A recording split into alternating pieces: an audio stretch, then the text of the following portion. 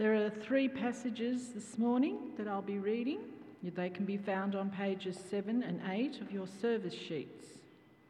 The first passage is from the Old Testament, from the book of Psalm 119, starting at verse 97. Oh, how I love your law! I meditate on it all day long. Your commands are always with me and make me wiser than my enemies. I have more insight than all my teachers, for I meditate on your statutes. I have more understanding than the elders, for I obey your precepts. I have kept my feet from every evil path, so that I might obey your word.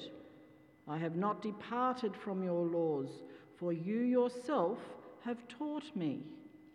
How sweet are your words to my taste, sweeter than honey to my mouth. I gain understanding from your precepts, therefore I hate every wrong path. The New Testament passage there from the Gospel of Matthew, starting at chapter 7, verse 24. Therefore, everyone who hears these words of mine and puts them into practice is like a wise man who built his house on the rock. The rain came down, the streams rose, and the winds blew and beat against that house. Yet it did not fall, because it had its foundations on the rock. But everyone who hears these words of mine and does not put them into practice is like a foolish man who built his house on sand. The rain came down, the streams rose, and the winds blew and beat against that house, and it fell with a great crash. When Jesus had finished saying these things, the crowds were amazed at his teaching, because he taught as one who had authority and not as their teachers of the law. The last passage is from the book of James, can be found on page 8.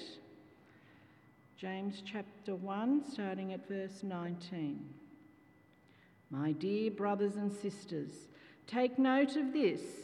Everyone should be quick to listen, slow to speak, and slow to become angry, because human anger does not produce the righteousness that God desires. Therefore, get rid of all moral filth and the evil that is so prevalent, and humbly accept the word planted in you, which can save you. Do not merely listen to the word and so deceive yourselves. Do what it says. Anyone who listens to the word but does not do what it says is like someone who looks at his face in a mirror and after looking at himself goes away and immediately forgets what he looks like. But whoever looks intently into the perfect law that gives freedom and continues in it, not forgetting what they have heard, but doing it, they will be blessed in what they do. Those who consider themselves religious and yet do not keep a tight rein on their tongues deceive themselves, and their religion is worthless.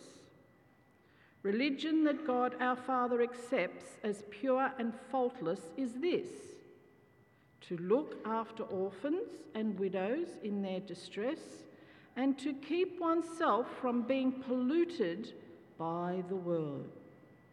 This is the word of the Lord. Thanks be to God. Thank you, Anne. So, high school kids are off. I think they know where they're going, which is the back of the church today. I think they're going to go and do their program in the sun. Quite frankly, I'm jealous. Do you want to come with me? We could go out.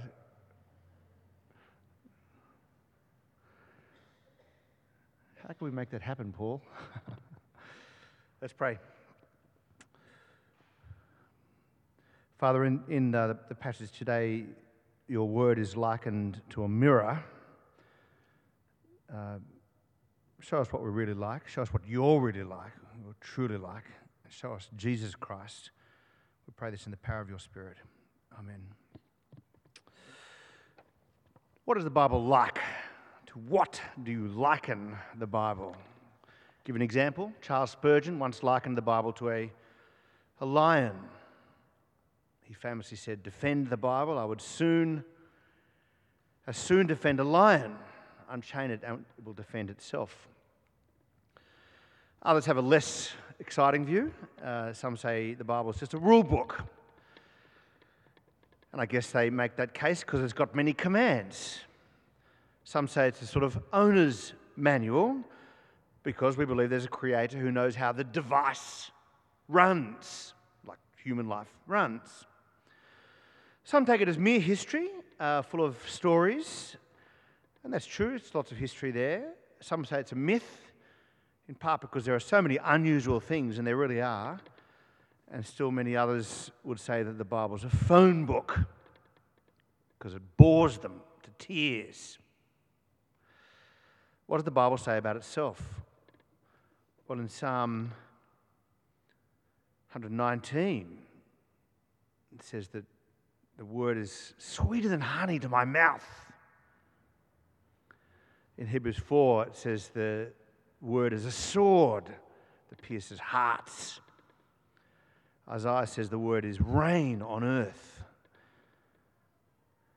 Psalm 119, a lamp for my path. Lots more like that. What does James say? Well, in our text today, in verse 21, first he likens the word to a seed.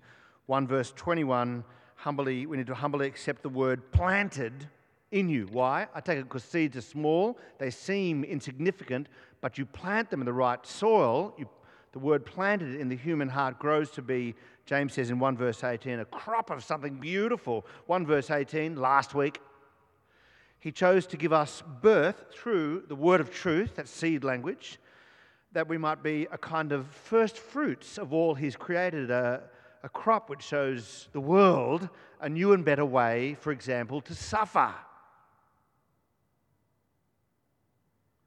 to live, to love, to do life. Begs the question, has God planted that seed within you? Or is Christianity more like a code for Christian values? And if he has planted that seed within you, are you watering the seed? Are you weeding the garden of the word in your heart? Come back to that. Seed. Secondly, in our text today, he likens the Bible to a mirror. I went looking for one today. I don't have one around. Mind you, my phone is a mirror when you press that little button. Beep. Mirrors, of course, in the first century, so precious. So precious. Dime a dozen today. First century, so precious. And when you look into a mirror, what do you see? You see yourself reflected. You see your skin, your eyes, your cheekbones.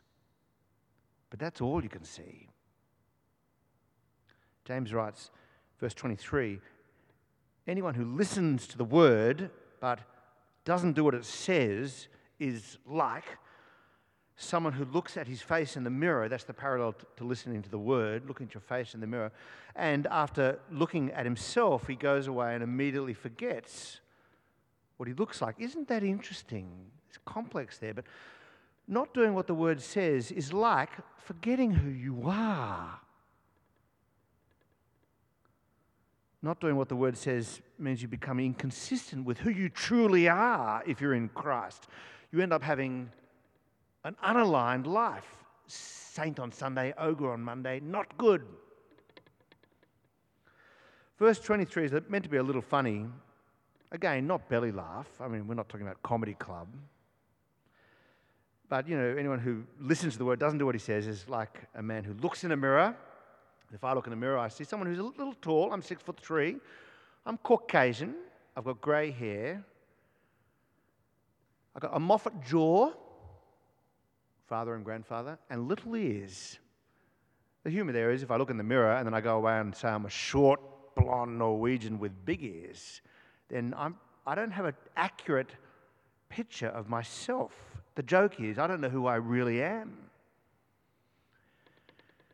So 3 questions today, and this is on page 9 of your orders of service. If the Word is a mirror that sees more than just eyes, skin and cheekbones, well, what will you see? How will it shape your life? And how do you look into it? Firstly, what do you see? You'll see yourself. You'll see Jesus Christ. But you'll also see yourself, but not just skin, eyes and cheekbones. You'll see your soul. If you're prepared to look intently and see yourself there in the stories, not resisting, not defending, you'll see who you truly are on the inside if you're willing to look. But also you'll see in equal measure, maybe in greater measure, who you're meant to be in Christ, a glorious new human being. You'll know what you're supposed to do. Listen to the word and do what it says. James is quoting his brother there, by the way, Jesus, in Matthew 7. But if you listen to the word and you don't do what it says, then you could safely say that you're living inconsistently with the way God intends you to live.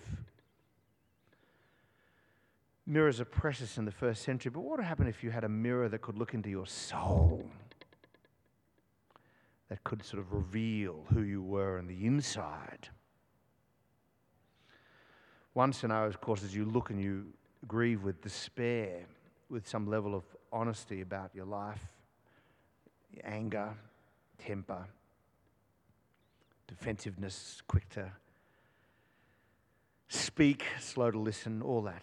But James actually says, if you look intently into the word, you'll see the gospel of Jesus Christ, verse 21, that saves us. Such a positive view of the Bible. He writes, the law which gives perfect freedom. The word liberates you in verse 25. These verses is James quoting Jesus, his brother. I love that, by the way. Grew up with him, listened to him. At one point in Mark 3, thinks he's out of his mind. Go and have a read of it, by the way. Jesus' mother and brothers come to take him away, like pat him on the head and say, he's not the Messiah, he's a very naughty boy. They were wrong about him, and Jesus makes that point in Mark chapter 3. But, in time he came to, call his brother the glorious Lord Jesus Christ. Try saying that about your brother. I mean, he yielded. He recognized that his brother was from God. His brother was God. That's what he recognized, that this was unique. So he quotes his brother, but deviates. Matthew 7, verse 26, everyone who hears these words of mine and does not put them into practice, there's the same construction, is likened to a foolish man who builds his house on sand. Don't do that. The rain came down, the streams rose, the wind blew and beat against the house, and the house fell with a great crash. So hearing the words is one thing, but the wise one does them, and that person's like, says Jesus, a man who builds his house on rock, not on sand. Did you notice when Anne read it a moment ago, you'll get the same storms as everyone else. Same suffering, same trials. But you'll look at them, count them as pure joy, James 1 verse 3, because you're standing on solid ground. You're standing on the words of Jesus Christ and doing what they say. The truth, of course, is that we need a mirror that truly reflects who we are. And mirrors, by the way, have to be outside of yourselves. One of the gorgeous reflections on life is you have never seen your face. Never seen your face with your own eyes. You thought about that? It has never happened.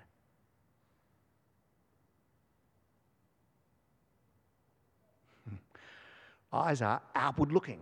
You've got to have something external to truly see who you are. You have never seen your face outside of a mirror.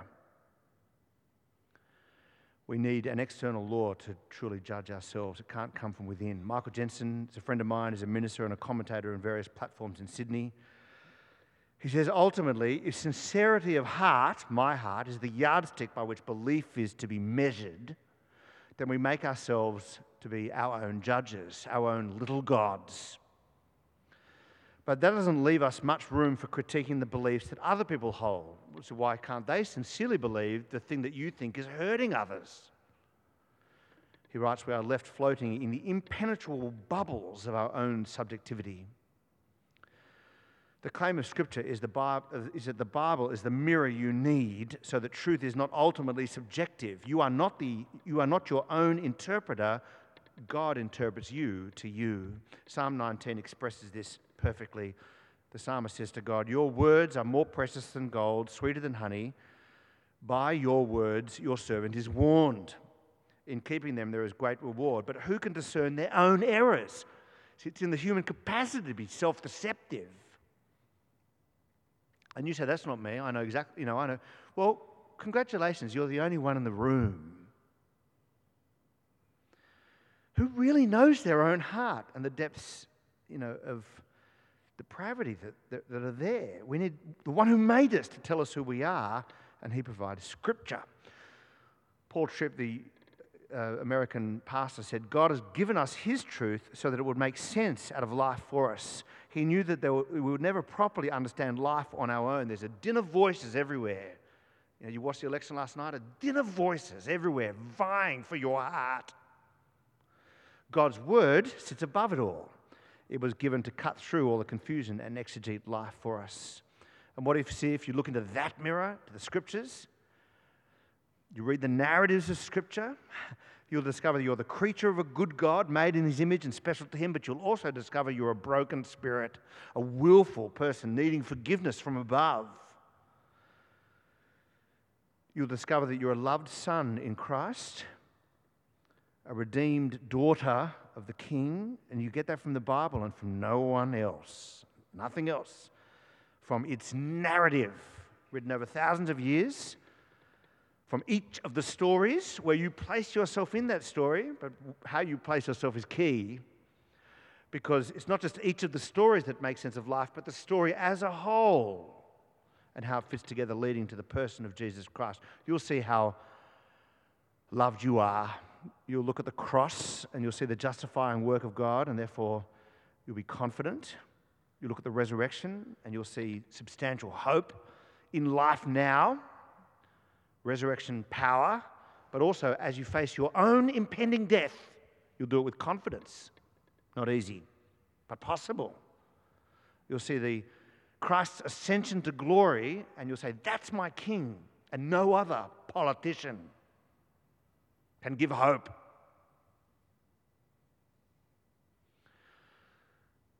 You'll say, "His life is my life, his death is my death, his resurrection, my resurrection, his hope is my hope." In other words, his story is my story.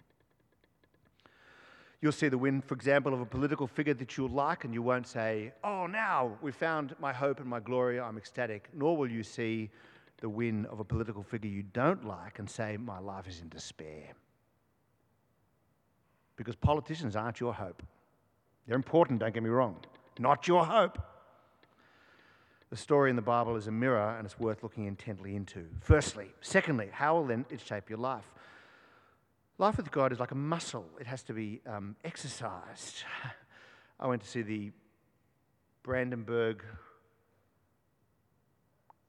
orchestra. I know these things. I'm highfalutin these days.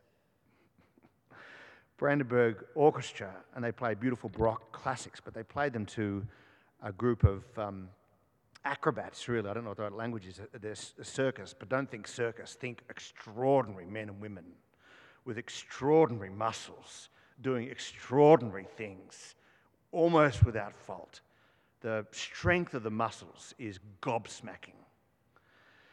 They've exercised to get there. Now, I don't think God requires that of you. He just wants fitness. I don't mean physical fitness, by the way. Go ahead and be physically fit. That's a very smart thing to do.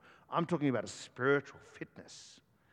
If God feels flaccid, maybe you're not exercising your faith, testing it against difficult moments. The Bible must be read. It must be lived. Karl Barth, grace must find expression in life. Otherwise, it's not grace. It's just a lovely poetic theory that you adhere to. But he gets very specific, James does, as he does regularly. He talks about it's going to have impact on what you say and what you do. Because framed around this reflection on the mirror in verses 21 to 25, are these challenges. And they, by the way, as bookends, they are the same challenge each time. Be careful about your tongue in verses 19 and 20. Everyone should be quick to listen, slow to speak, and slow to become angry. How hard is that? But also down at the bookend in verse 26, those who consider themselves religious and do not keep a tight rein on their tongues, deceive themselves, and their religion is worthless. But also, like bookends, it's not just your tongue, but also an aligned faith, a just faith in a polluted world. You can see that in verse 21. Get rid of all moral filth and the evil that's so prevalent, and humbly accept the word planted in you which can save you. But then down to verse 27, religion that God our Father accepts as pure and faultless is this: to look after orphans and widows in their distress, a just faith, a downward trajectory to those who are hurting, and also to keep oneself from being polluted by this murky, mucky, sinful world. Let me briefly break those apart, although the application for you should be going nuts inside of you. I can't give it to you. It should be going nuts inside of you. What you say. And look at verse 19. Take note of this, colon. Next words you hear are very important. Take note of this. Everyone should be quick to listen. So why do I keep talking over you? Slow to speak. Why do I always want to have the last word? And slow to become angry. What is that with my temper?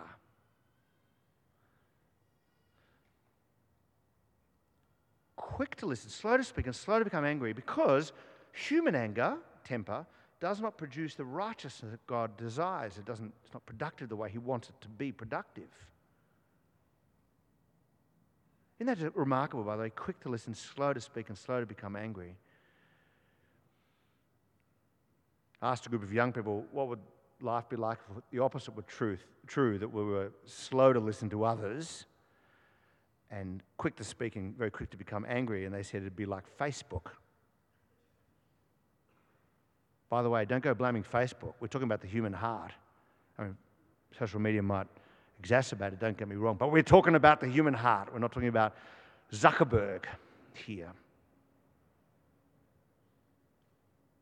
In other words, slow to listen, quick to speak, and quick to become angry is the world in which we live. And James is saying, opposite if you're in Christ. Same in verse 26. Those who consider themselves religious and do not keep a tight rein on their tongues deceive themselves, and their religion is worthless. Wow, that's like a dagger to the heart right there. It's like saying if you consider yourself fit, but you eat junk food and never work out, well, your fitness isn't fitness. The Bible has a lot to say about the tongue, and it's not just not swearing, although that's a good place to start. It's things like don't bear false witness against your neighbour, i.e., you're not going to go out and destroy a reputation. Or how about Ephesians? Do not let any unwholesome talk come from your mouth, only what is helpful for building others up. So the sort of passing of jokes that denigrate things that God has made or hurt others. It's excluded for those who are in Christ. Or what about gossip? The psalmist says, the words of the gossip are like choice morsels. They are so tasty when you've got the news you want to share, but they actually go down to the innermost parts. They actually damage your soul as much as the person you're speaking about. We really are a people who believe that your words can deconstruct lives and construct faith. Both those things are true. You know that phrase we grew up with? Sticks and stones may break your bones, but words can never hurt me. Remember that? And you know, it was a good line, and I'm not talking, I want to, it's saying don't be a little tough and don't be so offended so quickly. But you and I both know that sticks and stones may break my bones, but words can be permanently damaging. You can take down a human life with what you say. A child, a vulnerable person. Conversely, you can bring faith to others by speaking the gospel. That's what Alpha's all about. When you speak the truth in love. I do preparation for marriage. I feel hypocritical when I do, but in the Prepare course there's like 300 or 400 questions, and one of the questions that they ask or comments is, my partner makes comments that put me down, and I'm telling you right now, because I've done this hundreds of times, more people say yes to that than no to that. It's pretty common. But James has got a challenge. It's a challenge that's hard to work out what to do with. But it's, no more destructive words, no unchecked cynical words intended to undo good things. We need to start saying good things to our spouses in gentle ways. Gottman would say less harsh startups, if you've been reading that book. Ask me later. We need to take care of our language. I'd say stop swearing. I think that's probably a good start. I even think no more oh my God or even OMG in a text. I just, should you be using God's name like that? Give up your hurtful words and be quick to listen, slow to speak, and slow to become angry. Now, we find that really hard. We couldn't do it at 10:15. At 6 o'clock, we've got a psychologist who's going to talk about why it's so hard to step back from the desire to have the last word and why tempers. She says to me, why you put this, God puts this word out, it's like, but how do you stop yourself from getting angry when it's just bubbling up from within? Come to 6 p.m. if you get a chance to do that. But just because the words are challenging doesn't mean you reject them. Ray Galea, a minister in the western suburbs of Sydney, he said this, when I became a Christian, there were parts of the Bible I didn't like, and I realised right there and then that one of us was going to have to change. It wasn't going to be the Bible.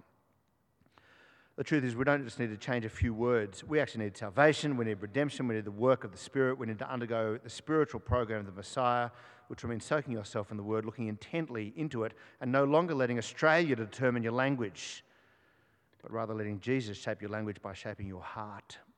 But it's not just what you say, it's also what you do. You notice the trajectory downward and outward. James says, verse 27, religion that God our Father accepts as pure and faultless is this. Which, by the way, means that there's a religion God doesn't accept. It's not just, all religions are the same. No, God says that religion stinks and this religion is right. James says, here's the religion that God accepts. Now, he's speaking to people in Christ. He's trying to say, align your faith. He's saying, you want to align faith, if you're in Christ, then you're going to have a downward trajectory to the vulnerable. He says, to look after orphans and widows in their distress, quoting from the Jewish scriptures. But also to keep oneself from being polluted by the world. There's the religion that God accepts, and it means there's one He doesn't. Dietrich Bonhoeffer wrote, mere waiting is not Christian behaviour, although important. Christians are called to sympathy and to action. So I say, and this is going to mean something for each of you, Hope for Sydney exists in this space, but find the lonely and work out how you're going to demonstrate to them that they can have a friend in God. Serve the poor. We have options for doing that here at our church through the City Care Lunch and other things. Provide a light in a dark world. Visit those who are dying and sick. Find the time. Write it down. To do that, you've got to be not always thinking about what's next on your agenda. You've got to be sort of curved outward to others to even find the space to go and visit people who you hear need to be visiting. And don't think that your presence will be unimportant. Oh, they should have a visit from a minister. Bollocks! Wrong!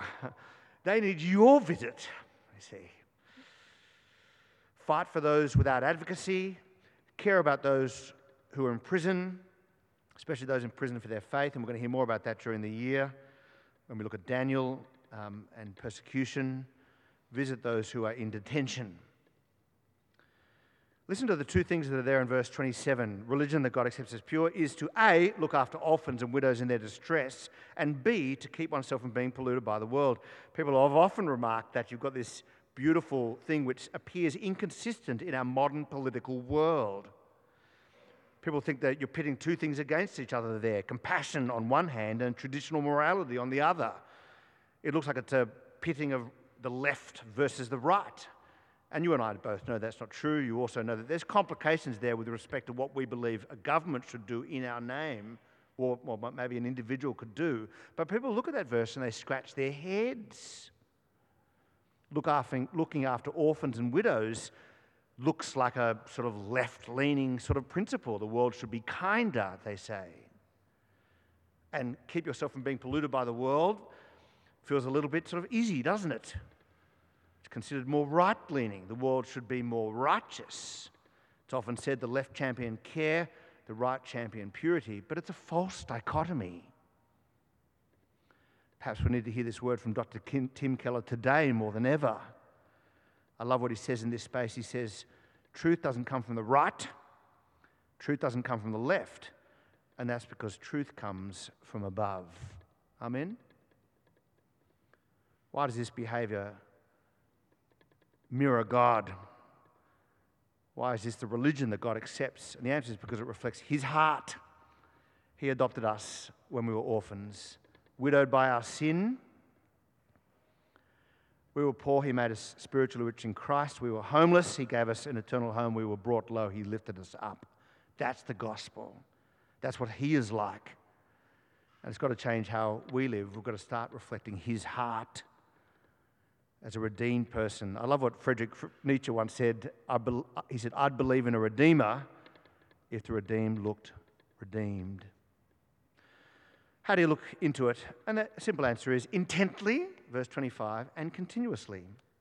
Whoever looks intently into the perfect law that gives freedom and continues in it, so it can't just be, I read the Bible once or I looked at it over a year, but it's a long obedience in the one direction. So you've got to look intently, soak yourself there, read, mark, learn, inwardly digest. Our app, A Year with Jesus, that you can see how to access on page 14 of your orders of service. Paul White, who's been leading the service today, or did announcements, wasn't here at the beginning, does a lot of work in that space. And the idea is that you can soak yourself on a small portion of Acts every day or go back to the library and look at some parts of the Gospels. And then you need to continue to look there, to stay habitually there. It doesn't mean you need to read the Bible for 2 hours every day, but just a portion each day. I want to say don't waste 2019. Don't waste another decade. We need a long obedience in the one direction. But more than that, James goes on and says, do not forget, but rather do what it says. So it's a sort of exercise and practice, and it has to be exercised against a hard thing. That's how muscles grow. I say bring your Bible to church, bring your mirror to church, and come so with an open heart, checking your heart. I love that quote from Ray Ortlund Jr. when he says, if your heart does not leap at God's grace in Christ, what you need is more grace. Nothing else can save you from your own deadness. Therefore, he writes, fear your own hardness of heart more than anything else. Beware of rigidity. Beware of ingratitude. Beware of a demanding spirit. Beware of an unmelted heart that is never satisfied. Beware of a mind that looks for excuses not to believe. Today is the day of salvation. Beware of the impulse that always tries to find a reason to delay a response. We could add to this. Beware of defensiveness, beware of having the last word, beware of judgmentalism, beware of thinking of how the sermon applies to someone else. God watches, he writes, how you hear his word.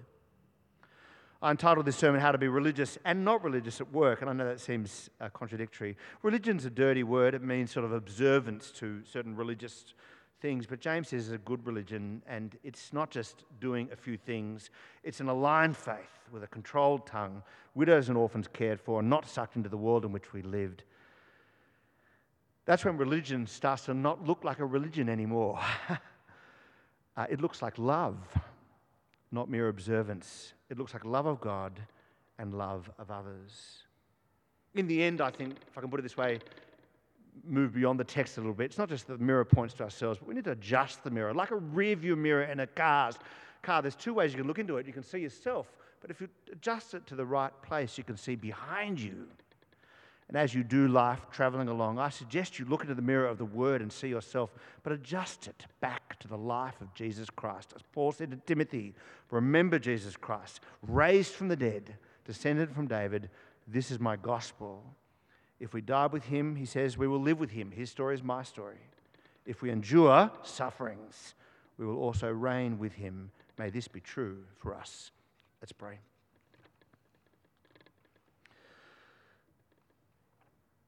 Father, we beg you to touch our hearts, to plant a seed there that grows into a life of faith that's exercised.